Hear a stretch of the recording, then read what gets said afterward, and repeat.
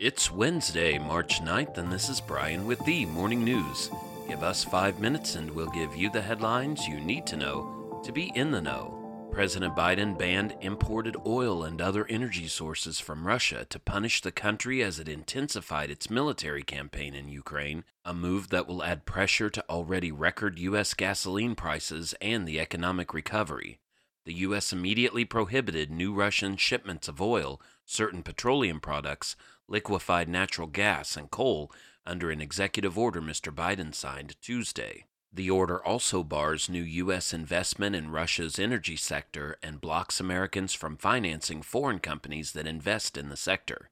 About 8% of U.S. imports of oil and refined products, or about 672,000 barrels a day, came from Russia last year, according to the U.S. Energy Information Administration.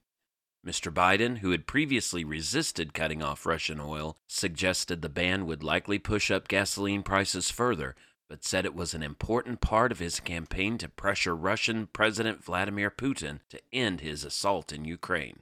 Meanwhile, Ukraine redoubled efforts to evacuate thousands of civilians from besieged cities Wednesday as Russia resumed its broad offensive to encircle Kyiv. In the northern city of Sumy, officials said they managed to move about 5,000 residents overnight, although officials reported more shelling in the past 24 hours. One bomb killed 22 people, according to officials. Russia and Ukraine agreed to open evacuation routes at a half-dozen Ukrainian cities Wednesday morning. Ukrainian officials said that several towns west of Kyiv had begun moving civilians, mostly women and children, toward the capital. Such corridors have failed repeatedly in the past few days as Russia pressed its offensive with stepped-up brutality. In Washington, D.C., congressional leaders released a sweeping bill to fund the federal government for the 2022 fiscal year and send further military and humanitarian assistance to Ukraine, as well as appropriate money for the continuing pandemic response. The $1.5 trillion package unveiled early this morning would send $13.6 billion to Ukraine, with roughly half of that for humanitarian and economic aid, and the other half for defense in Ukraine, as well as in U.S. allies in the Baltics and Central and Eastern Europe. The package sets U.S. spending levels for defense and non-defense spending for fiscal 2022, and comes after months of negotiations between Democratic and Republican leaders. The House is expected to vote on the omnibus legislation Wednesday and send it to the Senate, which will then debate it and vote on it this week.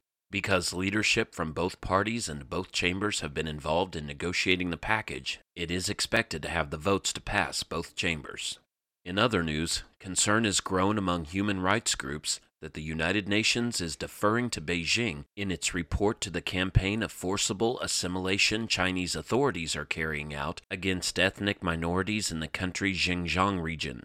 A coalition of 192 human rights organizations issued an open letter on Tuesday calling on the UN to publish a long-delayed report on Chinese government actions targeting Uyghurs and other Turkic Muslims in the region. Human rights activists say an assessment by the UN is an important step toward holding Beijing accountable for a campaign that independent researchers estimate has led to as many as 1 million people being detained in internment camps. They called for the UN to press China as early as 2018, when the organization first began to look into allegations. And President Biden will sign an executive order today instructing agencies across the federal government to study the possible risks presented by the explosion in popularity of cryptocurrencies and consider the creation of a U.S. digital currency.